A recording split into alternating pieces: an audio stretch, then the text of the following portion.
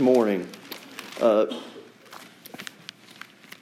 Let's have I don't know, maybe you're confident enough to do this, maybe you're not, but I'm going to give you some opportunity for interactive time at the beginning of this sermon.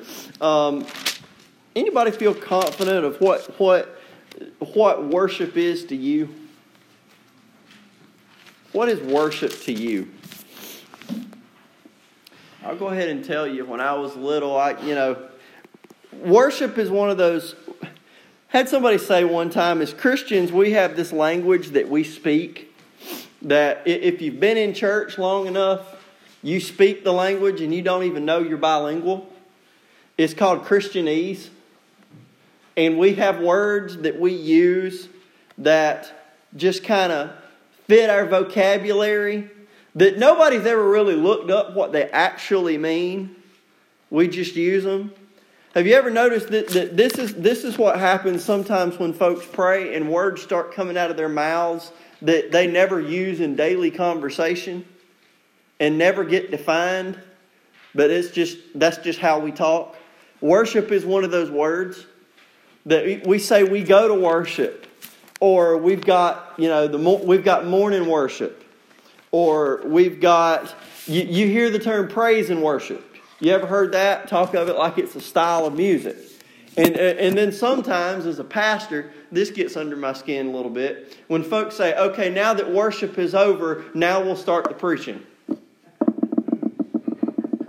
No, this is still part of worship. What we as Christians need to understand, and we'll see in the sermon we're going to look at today, or the text we're going to look at today, is worship is not something you come to. Worship is not a genre of music. Worship is not a particular hour of the day. It's not even a particular part of what we call a worship service. In fact, maybe that's not even the best name for what we're here doing today. The name I prefer for what we're doing here today is called corporate worship, because we're all together in one place worshiping. But we'll see today that worship is actually supposed to be an all-consuming lifestyle. It's supposed to be every single part of your life without exception, 24 hours a day, 7 days a week. Does that sound exhausting? It might, because we're geared to think 24 hours a day, 7 days a week of anything is exhausting, right? But what if it was something you were made to do? What if it was something that is actually your purpose for existing? Think about it this way. Does it exhaust you to think about breathing 24 hours a day, 7 days a week? No. In fact, you would be exhausted if you did not breathe 24 hours a day, 7 days a week, wouldn't you? That would be a problem. Well, humanity was created to worship. It is what we exist for. Say, well, I need to find myself. I just need to find my purpose in life. Here you go. I'm going to ruin your journey. Your purpose in life right now is to worship God and enjoy Him forever. That's it. That's it. That's the whole shooting match. That's what you exist for. So there, you can save all your money on your safaris and your guru tours. You can save all that. You were created to worship God and enjoy Him forever. So we're going to look at a scene of what worship done right looks like today and see what we can learn from it. So if you will stand with me out of respect for the reading of God's Word, we're going to read the first 11 verses of the 4th chapter of the book of Revelation. Actually, all 11 verses of the 4th chapter of the book of Revelation. After these things I looked, and behold, the door standing open in heaven. And the first voice which I heard was like a trumpet speaking with me, saying, Come up here, and I will show you things which must take place after this. Immediately I was in the Spirit, and behold, a throne set in heaven, and one sat on the throne. And he who sat there was like a jasper and sardius stone in appearance. And there was a rainbow around the throne in appearance like an emerald. Around the throne were 24 thrones, and on the thrones I saw 24 elders sitting, clothed in white robes, and they had crowns of gold on their heads. And from the throne proceeded lightnings, thunderings, and voices. 7 lamps of fire were burning before the throne, which are the 7 spirits of God. Before the throne there was a sea of glass like crystal. And in the midst of the throne and around the throne were 4 living creatures full of eyes in front and in back. The first living creature was like a lion, the second living creature like a calf, the third living creature had a face like a man, and the fourth living creature was like a flying eagle. The four living creatures, each having 6 wings, were full of eyes around and within, and they do not rest day or night, saying, Holy, holy, holy, Lord God Almighty, who was and is to come.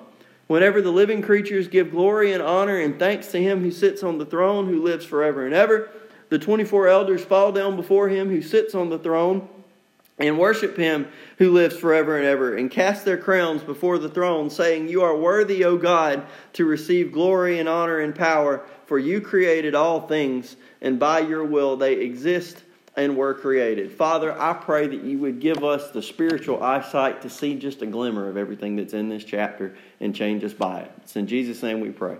Amen. You can be seated. So there are some parts of this chapter that are absolutely stunningly beautiful, is it not? There are some parts of this chapter that just make you scratch your head and say, what in the world are these things? What are they doing? Why are they there? And can you please explain to me a little bit more about them? Well, we'll get to them, but I want us to zero in on the concept of worship this morning. What does this chapter in Revelation have to say about worship? Because that's what this chapter is about. This chapter is about worship. And we know it's worship done right because it's worship the way it's done in heaven. This is the way worship is done in heaven before the throne of God above. That's what happens here.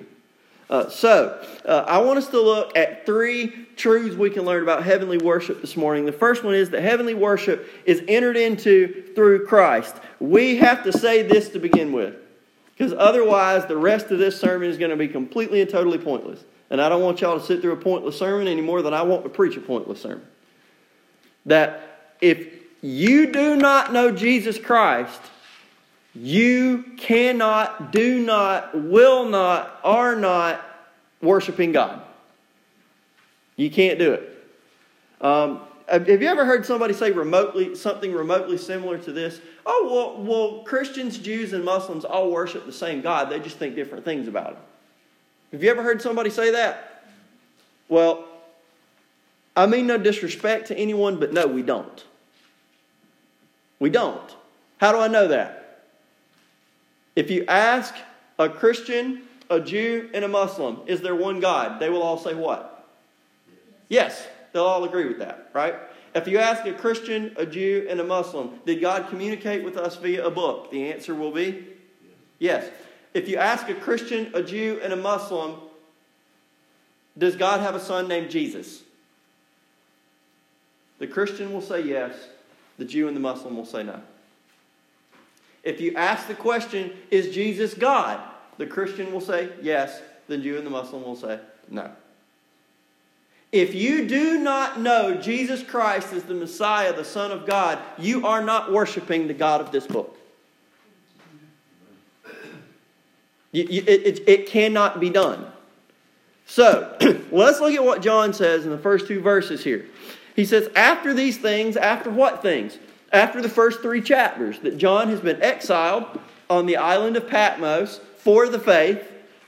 He's just one of those guys that just can't stop talking about Jesus, even when people tell him not to. So they just decided if he won't stop talking, we'll just put him out on an island by himself. So they put him out on Patmos. And he was in the Spirit. He was worshiping on Sunday, on the Lord's Day. And Jesus approaches him in chapter 1 of the book of Revelation and says, hey, John, I've got a few things that I need you to deliver as messages to 7 churches for me. And the next 3 chapters, the remainder of chapter 2 and chapter 3, after chapter 1, 2 chapters, Jesus gives John these messages for these 7 churches in Asia Minor. And we just now finished those up last week. That's the things Jesus is talking about. So after this all happens on Patmos. That's where the scene is. But after these things, John looks up and sees a door standing open in heaven. He doesn't see the door open. He doesn't see how it got there. He just sees the door open. That a way forward from earth to heaven has been opened. And the New King James, and I assume the Old King James, the old 1611, says something like this, and the first voice which I heard was like a trumpet speaking with me. That word order is a little confusing. When you get down to the brass tacks of it in the Greek, what John is actually saying is this voice like a trumpet that he's hearing is the same as the first voice he heard that was like a trumpet. And some other translations, the ESV, the New American Standard, they reflect that.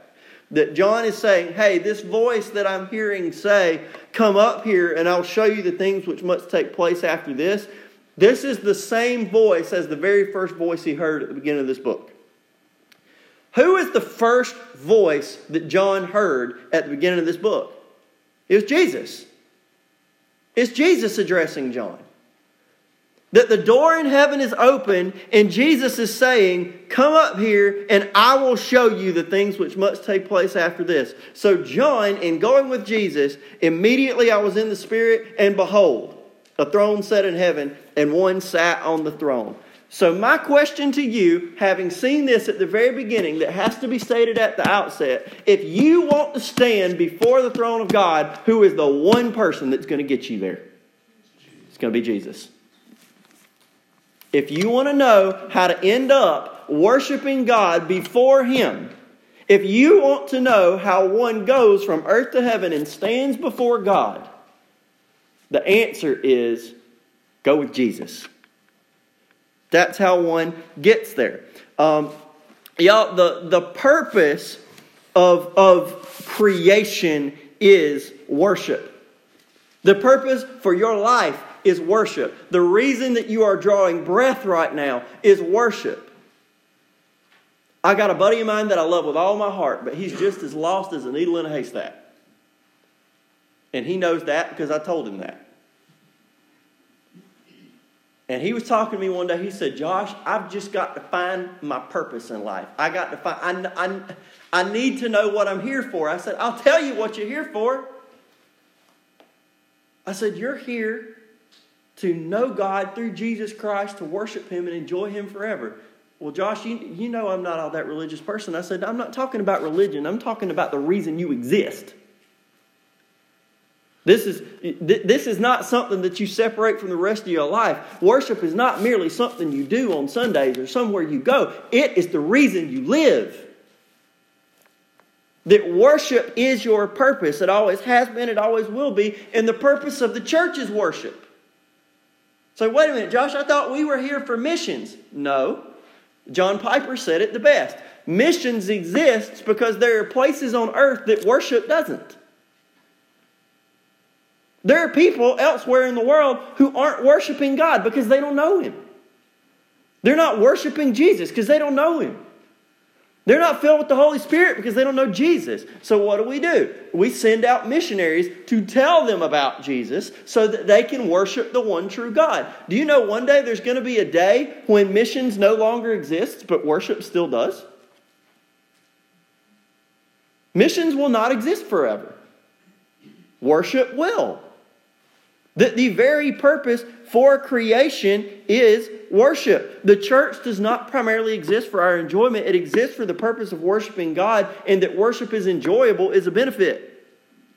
But much like John, you are never going to find your way into the presence of God if you do not know Jesus Christ. This is a roundabout way of me saying, if you want to fulfill your purpose for existing, if you want to worship the way God intended you to worship, if you want to find meaning and purpose and value for your life, there is value for your life. I just want you to perceive that and experience that yourself. If you want that, you got to know Jesus, because without Jesus, you can't worship God the way you were created to do.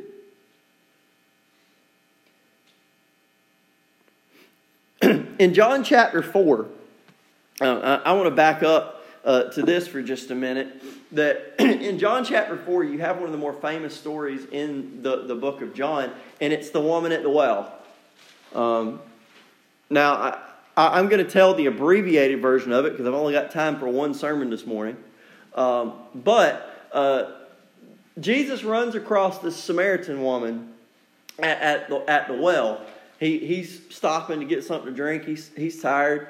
And he starts talking to this woman. And she's shocked because not only was it highly, highly, highly uncommon for a man to approach a woman in public and speak to her in private in that day and age, Jesus was a Jew and she was a Samaritan. And Jews and Samaritans did not get along. Jews viewed Samaritans as half-breeds. They were half Jew, half Gentile. They didn't agree with what was supposed to be included in the Bible. The Jews believed the whole Old Testament. The Samaritans, they rejected part of it. The Jews worshipped at the temple in Jerusalem. The Samaritans worshipped on a mountain over here. And there were all kinds of disagreements here as to who was right and who was wrong. And the famous story, which is true, is that Jews would not walk through Samaria. They hated them so much that they would actually walk around their territory so that they didn't have to go through it. That they considered them that unclean and that dirty and that undesirable. And so Jesus has walked up to this well and starts speaking to this Samaritan woman, and she's shocked already. Well, they start having this really deep spiritual discussion, and you hear things, Jesus saying phrases like living water and everything. Well, anyway, this woman, they get in this conversation about worship, which we'll talk about later, and she's confused. She says, there's so many different opinions about this, and you think one thing and I think another. And finally, she does say something wise. She says in verse 25, the woman said to him, I know that Messiah is coming, who is called Christ, and when he comes, he'll tell us all things.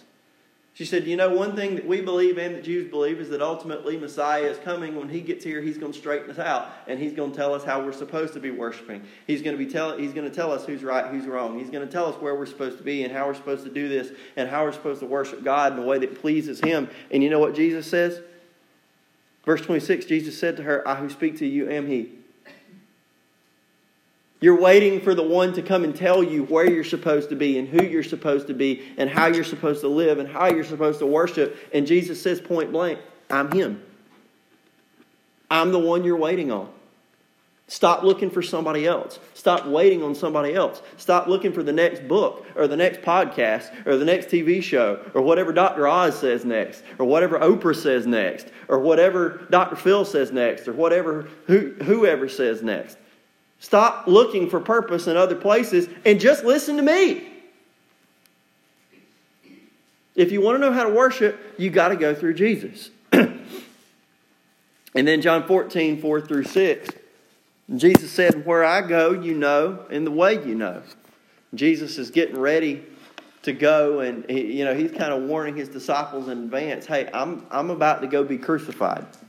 At that point, he had not said it in so many words. But he's telling them he's going away. He says, where I go, you know, and the way you know. And Thomas said to him, good old Thomas, I love him. He says, Lord, we don't know where you're going, and how can we know the way? We don't know what you mean. And Jesus said to him, what? I am the way, the truth, and the life. No one comes to the Father except through me. Jesus is telling him, I'm getting ready to go back to the Father, and you know the way there. Jesus, how do we know how to get to the Father? We've been on this earth our whole life. We get that you came down from heaven and all that good stuff. But what about us? We don't know the way. Yes, you do. You know Jesus. Jesus is the way. That's how you get from earth to the presence of the Father. That's how you get an audience with God the Father. That's how you have a relationship with him, is by knowing Jesus Christ. And the good news is that's available to every single person in this room. It's free for you. Its high cost was already paid by Jesus himself. That if you want to be able to worship in the presence of God, if you want a relationship with the Father, there is only one way there. It is through Jesus. Say, well, Pastor, how do I have that? That's easy. You call on God and you ask him to forgive you of your sins based on what Jesus did on the cross. You confess your sin. We say it every year at Vacation Bible School. Admit that you're a sinner. Believe that Jesus is God's Son. Confess Jesus Christ as your Savior and Lord. And you will be saved. ABCs. It's super easy. Now, living the Christian life afterward is not all that easy. But starting your relationship with the Father through Jesus Christ is one of the easiest things you'll ever do. So first, heavenly worship is entered into through Jesus Christ. So you're not going to, the rest of this sermon is not going to mean much to you if you don't want to go into God's presence through Jesus Christ. And I promise you, you don't want to go into God's presence any other way. You don't want that. So, knowing Jesus, let's look at worship moving forward. First, heavenly worship is entered into through Christ. Second, heavenly worship is focused entirely on God. And you'll notice this covers verses 3 through 7. Y'all, that's a lot of verses when you look at how long these things are. So, I'm going to read them again just so you can hear all of the potential weirdness. Yes, you can admit it that some of this is weird. You can say that. It's not disrespectful. It's not rude. It's weird because you've never seen anything else like it. Okay? Look at verse 3. And he who sat there was like a jasper and sardius stone in appearance. Now, what in the world is jasper? I don't know. There's considerable debate on what jasper is. The consensus kind of lingers somewhere around a diamond, that it's exceedingly clear, that jasper could very possibly be a diamond. Sardius is actually named after the city Sardis. There's more confusion about this than jasper, but the belief is that it was probably a deep red carnelian or ruby-like stone. So there would have been somewhat of a striking contrast between the clarity and purity of a diamond and the just ruby red strength of the power of this sardius stone. And he's not saying that the one on the throne is made out of diamond and sardius stone. That's not what he's saying. He's saying the one he saw on the throne was like a jasper and carnelian, or like a jasper and sardius stone. Then he says this is even more confusing. A rainbow around the throne. Y'all, how many colors are in the rainbow? 7. Roy G. Biv, right? Red, orange, yellow, green, blue, indigo, violet. But then he says the rainbow was in appearance like what? Like an emerald. So was it a rainbow, but it was only green? Was it all 7 colors? But it was glowing green? Was it all 7 colors, but it just shimmered like an emerald? I don't know. But he saw that around the throne. And around the throne were 24 thrones. And on the thrones I saw 24 elders sitting, clothed in white robes, and on their head they had crowns of gold. So these crowns are Stephanoi. They are victor's crowns that normally we would think of them as garlands, like what you would have given an ancient Greco-Roman athlete when they won a race or a wrestling event or something like that, that you gave them a garland for winning, except these are not made out of plants. These are made out of gold. So there's obviously some sort of authority here because they have crowns, but they're victor's crowns, but they're made out of gold and not out of leaves, and they're sitting on thrones, but their thrones are situated around this one big throne. Who are these guys? I don't know. Have you started to get the impression that there's a lot in heaven we don't understand? This is totally unlike everything we see here. Are these humans that have been seated on thrones? I don't know. Are these angels that are seated on thrones around God? Possible. But what do angels have to be? Normally when we talk about those who are victorious, we talk about those who have overcome by the blood of the Lamb and by our testimony, right? But I don't know if there's something in the past that angels have overcome that would warrant them. I don't know. And John doesn't tell me. So because John doesn't tell me and I don't know, we'll keep going. Verse 5. And from the throne proceeded lightnings, thunderings, and voices. Some of your translations will read rumblings. Rumblings or thunderings. Or the idea is that there is a tumult coming from the throne. Now, this is from the New International Commentary on the New Testament. They remind the reader of the great theophany, that's appearance of God, at Sinai, when God descended in fire and smoke, heralded by thunder and lightning. That's in Exodus chapter 19.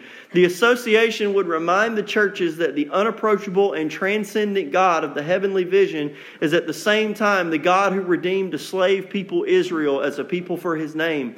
Frequently in the Old Testament, God disclosed Himself in the dramatic activity of nature, and in Revelation, the symbols of thunder and lightning are always connected with a temple scene, the temple in heaven, and mark an event of unusual import.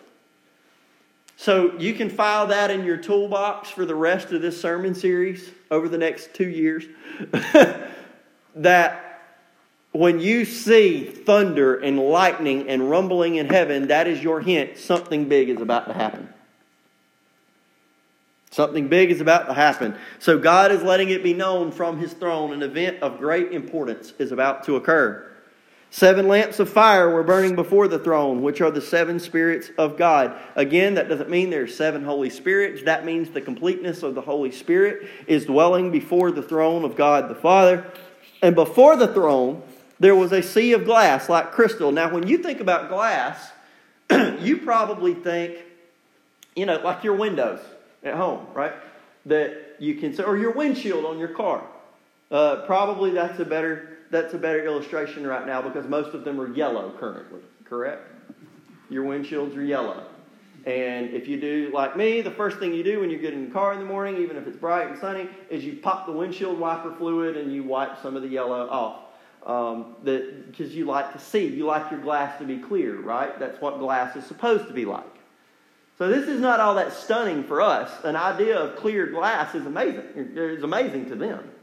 Because in the ancient world, glass was very similar. If you could pick, maybe a dark, have you ever seen glass maybe from a really old window that has been broken for a long time and the dirt has kind of ground itself in? You can barely even see through it. Seen that?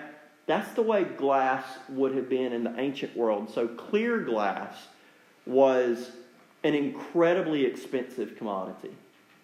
And you would not have had a lot of it. And what John is saying is there was this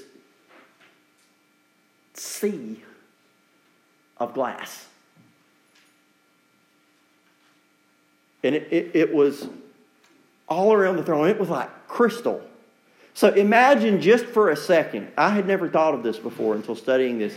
Imagine the play of lights and colors that are going on here. That the one on the throne is like a mix of a diamond and a ruby, and there's a rainbow above him shimmering like an emerald, and there's thunder and lightning and rumbling, and all of that is reflecting off of this sea of glass that's below it. It would have been unbelievable to see. It's all happening right there. So you've got a sea of glass around the throne, and around the throne, oh boy, were 4 living creatures full of eyes in front and back. The first living creature was like a lion, the second living creature like a calf, the third living creature had a face like a man, and the fourth living creature was like a flying eagle. What are these? I know what these are. You didn't expect that, did you? Out of every weird thing going on up there, I know what these are. How do I know? Because Ezekiel chapter 1 told me. Ezekiel chapter 1 tells me exactly what these are. So I am going to read this at length because this was written hundreds of years before, and y'all need to hear this to know that you can know beyond a shadow of a doubt where John is and exactly what he's seeing. See if any of this sounds familiar. Ezekiel chapter 1 verse 1. Now it came to pass in the 30th year, in the 4th month, on the 5th day of the month, as I was among the captives by the river Chebar, that the heavens were opened. And I saw visions of God. On the 5th day of the month, which was in the 5th year of King Jehoiachin's captivity, the word of the Lord came expressly to Ezekiel the priest, the son of Buzi, in the land of the Chaldeans by the river Chebar, and the hand of the Lord was upon him there. And then I looked, and behold, a whirlwind was coming out of the north, a great cloud with raging fire engulfing itself, and brightness was all around it, and radiating out of its midst, like the color of amber out of the midst of the fire, and also from within it came the likeness of 4 living creatures. And this was their appearance. They had the likeness of a man. Each one had 4 faces, and each one had 4 wings. Their legs were straight, and the soles of their feet were like the soles of calves' feet. They sparkled like the color of burnished bronze. The hands of a man were under their wings on their 4 sides, and each of the 4 had faces and wings. Their wings touched one another. The creatures did not turn when they went, but each one went straight forward. As for the likeness of their faces, each had the face of a man. Each of the 4 had the face of a lion on the right side. Each of the 4 had the face of an ox on the left side. And each of the 4 had the face of an eagle. Thus were their faces. Their wings stretched upward. 2 wings of each one touched one another, and 2 covered their bodies. Now that's interesting, isn't it? Doesn't that sound familiar? That's the exact same 4 animals. Well, wait a minute, Josh. John just said that they each had 1 face, and John said they have 6 wings, and Ezekiel said they have 4.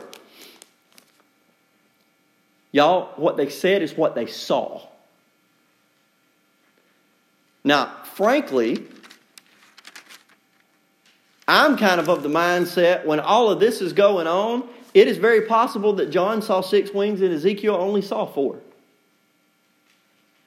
Okay, Ezekiel's just telling us what we have.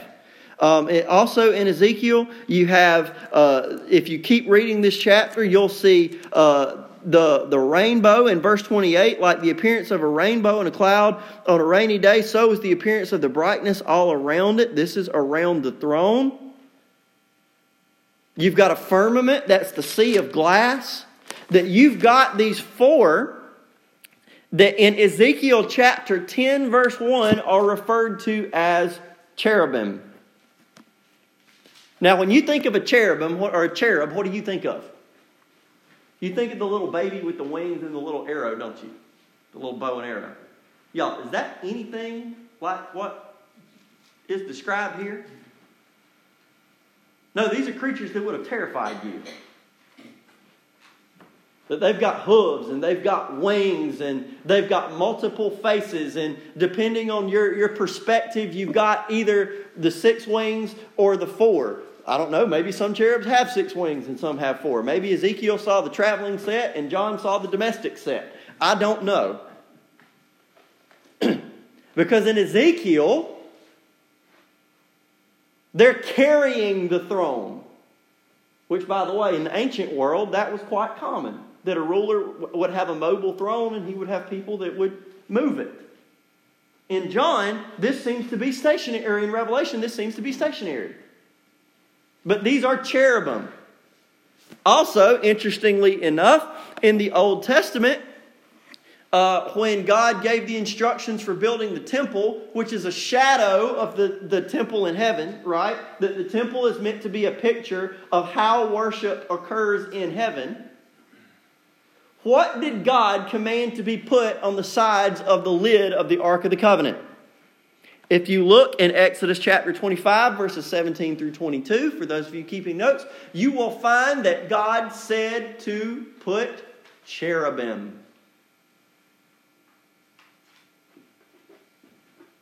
And you will find that that is where God met with His people, between the cherubim on the mercy seat. That was in the Holy of Holies, where the high priest was only allowed to go once a year, because it is akin to going in before the throne of God. That you have got some of the highest order of angels right here. They bear the throne, carry the throne, and attend the throne of God. Now, y'all, does John give you any application points for what to do with all of these strange, weird happenings here? Nope. And so I'm not going to either. But I am going to give you an application point from something that John very clearly does point out. Okay? I want you to count. I'm going to sum up what I just said and emphasize a couple of words as I do so. The one on the throne was like jasper and sardius stone in appearance. The rainbow around the throne was in appearance like an emerald. There were 24 other thrones around the throne, on which were seated 24 elders. From the throne came lightnings, thunderings, and voices or rumblings. There were 7 lamps before the throne, There was a sea of glass like crystal before the throne. In the midst of and around the throne were the four living creatures. What do you think John is focused on in this particular set of verses? The throne. So Josh, how in the world are you going to apply this? Really easily. If your worship is centered on anything else other than the one who is sitting on the throne, you've missed the whole point. Y'all, it's easy to get caught up in the trappings of doing church. I know people who don't think they're worshiping if they're sitting in a chair instead of a pew. I know the reverse too. People who think they're not worshiping if they're sitting in a pew instead of a chair. I know folks who think they can't worship if the church looks like a storefront or if the church doesn't have stained glass windows. Y'all, not every church that has stained glass windows is a good church, and not every church that is a storefront is a bad church. Though there are some bad ones of both.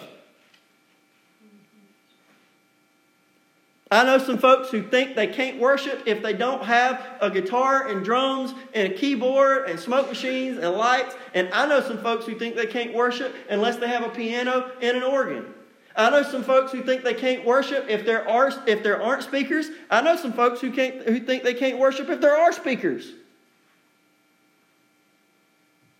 I know some folks who can't worship if they're not wearing these particular clothes. I know some folks who can't worship if they're not wearing the other kind of clothes. Y'all, these are all sideshows compared to the one that's on the throne. Y'all, John was in heaven.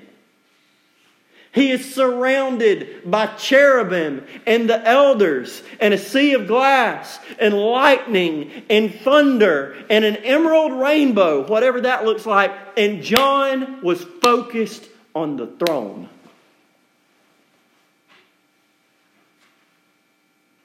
So what is worship in light of this?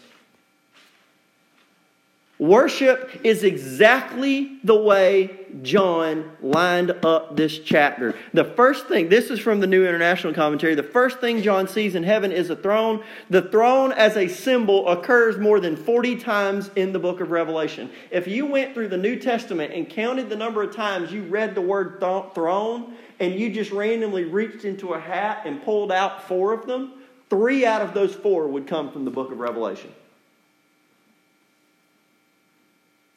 Revelation is a book about who is on the throne. That's what it's about. Worship ought to be about who is on the throne. All day, every day, 24/7. No matter what else is going on, no matter what else you might see, no matter the beauty or the fear or whatever, it is all about who is on the throne. Listen to this. This is from the same chapter with the woman at the well.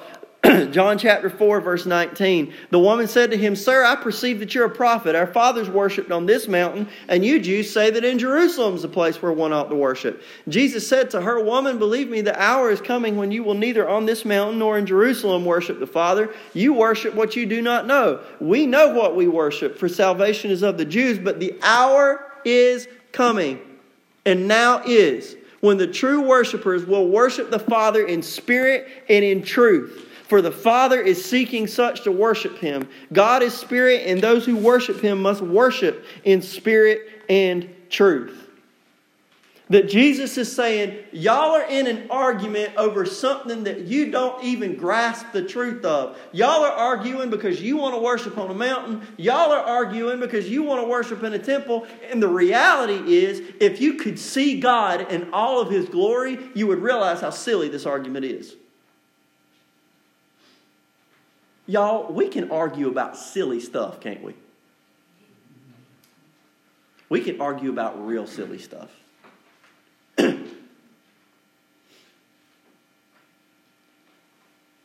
Let me get real personal with you for a minute. For years, when I was in college, I was a drummer, and I loved it. Still do, with my whole heart. I loved being loud. I embraced it a long time ago. That at my last church, my pastor asked me they wanted to add drums to the worship service, and I was giddy. I was thrilled. And part of me died when I told him. I said, I want to real bad, but I just want to tell you, you got to put up a big plexiglass wall, and you got to give me these little rods that I can play with, because if you don't hem me in, you're not going to hear anything else. And I would love to just play full out. My friends learned not to tell me to play full out a long time ago, because I'll blow an eardrum out, okay? I loved it. I did it for years. I still love it. Say, well, Josh, we don't have drums here. We don't have guitars here. We don't have a lot of that stuff here. Can you worship okay? I sure can, because it's not about that. There's only one throne that matters, and it's not the one the drummer sits on. It's the one that's smack in the middle of heaven. Because you know what? Say, well, Josh, I didn't see any drums or guitars up there. Yep, I didn't see pianos and organs either. What I saw were cherubim and lightning and thunder and rainbows and emeralds and diamonds and rubies and, frankly, the one who's sitting on the throne. That's the point. And if you ever find yourself caught up more in the trappings of how do we worship than who are we worshiping, you've missed the point. The throne is at the center. Jeremiah 7, verses 3 and 4. Thus says the Lord of hosts, the God of Israel, amend your ways and your doings, and I will cause you to dwell in this place. Do not trust in these lying words, saying, the temple of the Lord, the temple of the Lord, the temple of the Lord are these. God was telling them in Jeremiah, he had a bunch of folks who were claiming his name that were so excited to worship, quote unquote, because they were going to the temple. Man, God's going to bless us because we've got the temple. God's going to bless us because we're in the temple. God's going to bless us because the temple is here. The temple of the Lord this. The temple of the Lord that. The temple of the Lord this. And God said, y'all, this don't work. You bragging because you got a temple, but I'm not anywhere in your heart. You're not living like you know me. You're not talking like you know me. You're not working like you know me. If you want to stay here with the temple, he says, amend your ways.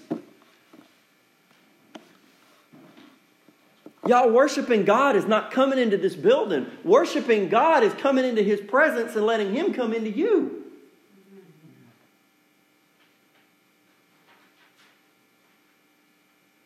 You know what we would do if this building burned down tomorrow? Meet next Sunday on the rubble.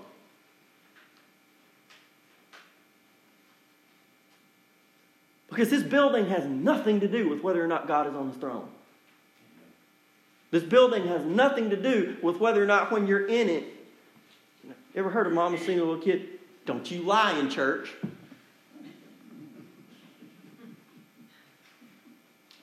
So instantly, and I know the kid thinks this because y'all all thought it when you got told that. When you get told not to lie in church, where does that mean you can't lie? Out of church. Is God any more in here than he is out there? No. He's equally God in both places. So if you're one way in here, be that way out there. If you worship God one way in here, worship him that way out there.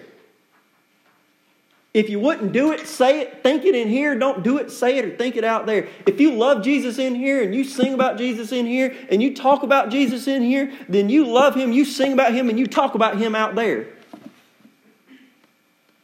It is the universal witness of Scripture that if we behave out there the way we behave in here, folks out there get interested about what's going on in here, and that's how folks end up in here.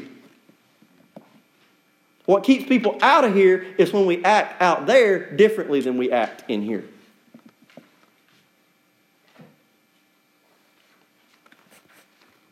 So heavenly worship is focused entirely on God. And then finally, heavenly worship is offered in perpetuity. And we'll close with this, verses 8 through 11. Now, our cherubim, the 4 living creatures, each having 6 wings. So these are apparently the domestic variety. These are not your 4-winged, wheeled Ezekiel variety. Each having 6 wings, were full of eyes around and within. If you've got an NIV, your NIV might say that they've got the eyes even under their wings instead of within. That's because your translators are trying to figure out how you can have eyes inside you. But the literal Greek means that they have eyes inside them. Y'all, I don't know. I'm not going to try and explain it because John didn't. And they do not rest day or night, saying, Holy, holy, holy, Lord God Almighty, who was and is to come. If you've ever heard the song Revelation Song, then this is where it came from. If you've never heard the song Revelation Song, go home and listen to it. It's amazing. It takes that directly. And whenever the living creatures give glory and honor and thanks to Him who sits on the throne, who lives forever and ever, the 24 elders fall down before Him who sits on the throne and worship Him who lives forever and ever and cast their crowns before the throne. You know the group Casting Crowns? They got their name from this verse. And cast their crowns before the throne, saying, You are worthy, O Lord, to receive glory and honor and power, for you created all things, and by your will they exist and were created. The notable occurrence in these verses is the perpetual nature of the worship. Living creatures, in addition to being attendants of the throne of God, seem to be His worship leaders. They seem to be His worship leaders. And the phrase, they do not rest day or night, seems to mean that there is a never-ending series of worship events with time in between them. Because then you hear that the 24 elders, when they do this, when they give glory and honor and thanks, then the elders bow down and set their thrones before the one who is on the throne. So there is a never-ending cycle of the cherubim giving glory and the elders bowing down. And then after a while, the cherubim give glory and the elders bow down. So you've got that going on, and they have this song that they consistently worship God for 2 things: for who He is and for what He's done. Does that sound familiar at all? What do we worship God for, y'all? For who He is and for what He's done. At what point in this worship do they talk about themselves? They don't. Later on, when you see the Song of the Redeemed, they're only going to mention themselves in passing because they're talking about what God has done for them.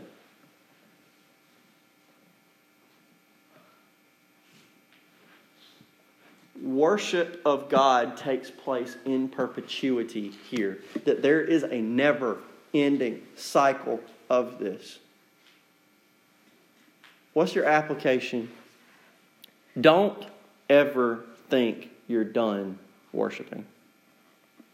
One of the scariest things in the world for preachers, and I'm not saying this because there is one back there, and I've actually got one in front of me too, just so y'all know. One of the scariest things for preachers is a clock.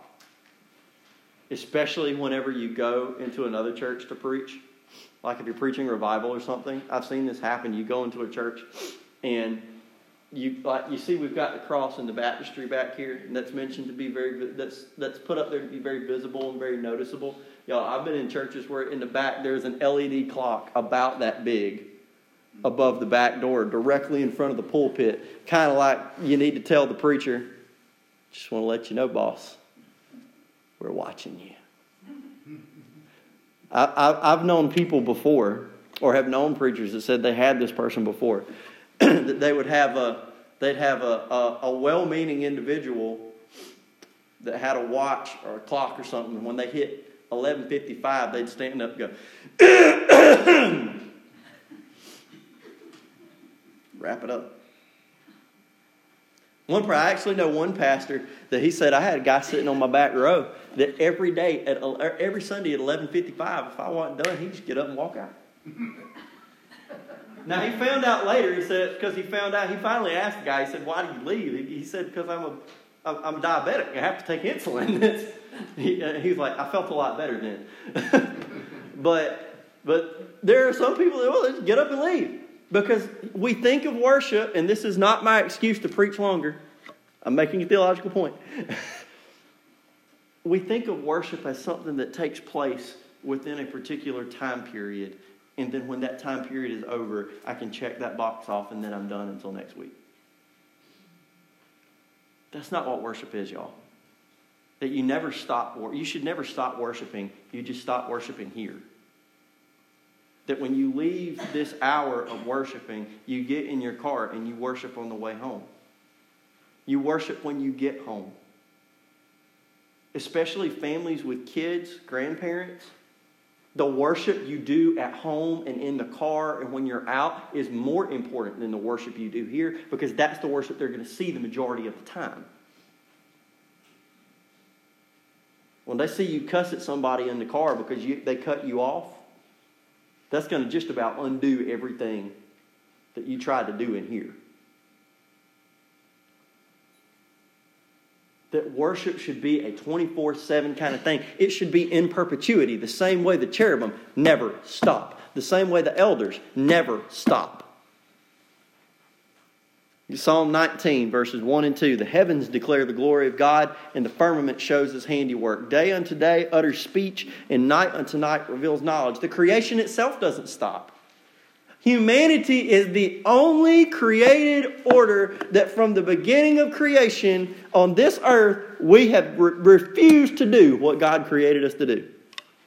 Dogs have never stopped dogging. Deer have never stopped deering. Stars have never stopped starring, but human beings, by the 3rd chapter in this book, stopped worshiping. We're the only ones. Nothing else has. Then Luke 19, 37 through 40. Then as he was now drawing near the descent of the Mount of Olives, the whole multitude of the disciples began to rejoice and praise God with a loud voice for all the mighty works they had seen, saying, Blessed is the King who comes in the name of the Lord, peace in heaven and glory in the highest. And some of the Pharisees called to him from the crowd, Teacher, rebuke your disciples. Jesus, don't you hear they're worshiping you? Can you let them do that? And Jesus said, I tell you, if these should keep silent, the stones would immediately cry out. God is going to be worshipped. It's going to happen. It's happening right now. You know what the reality is? This chapter that you're reading right here in Revelation, it's happening right now. Right now, the cherubim are saying, Holy, holy, holy is the Lord God Almighty, who was and is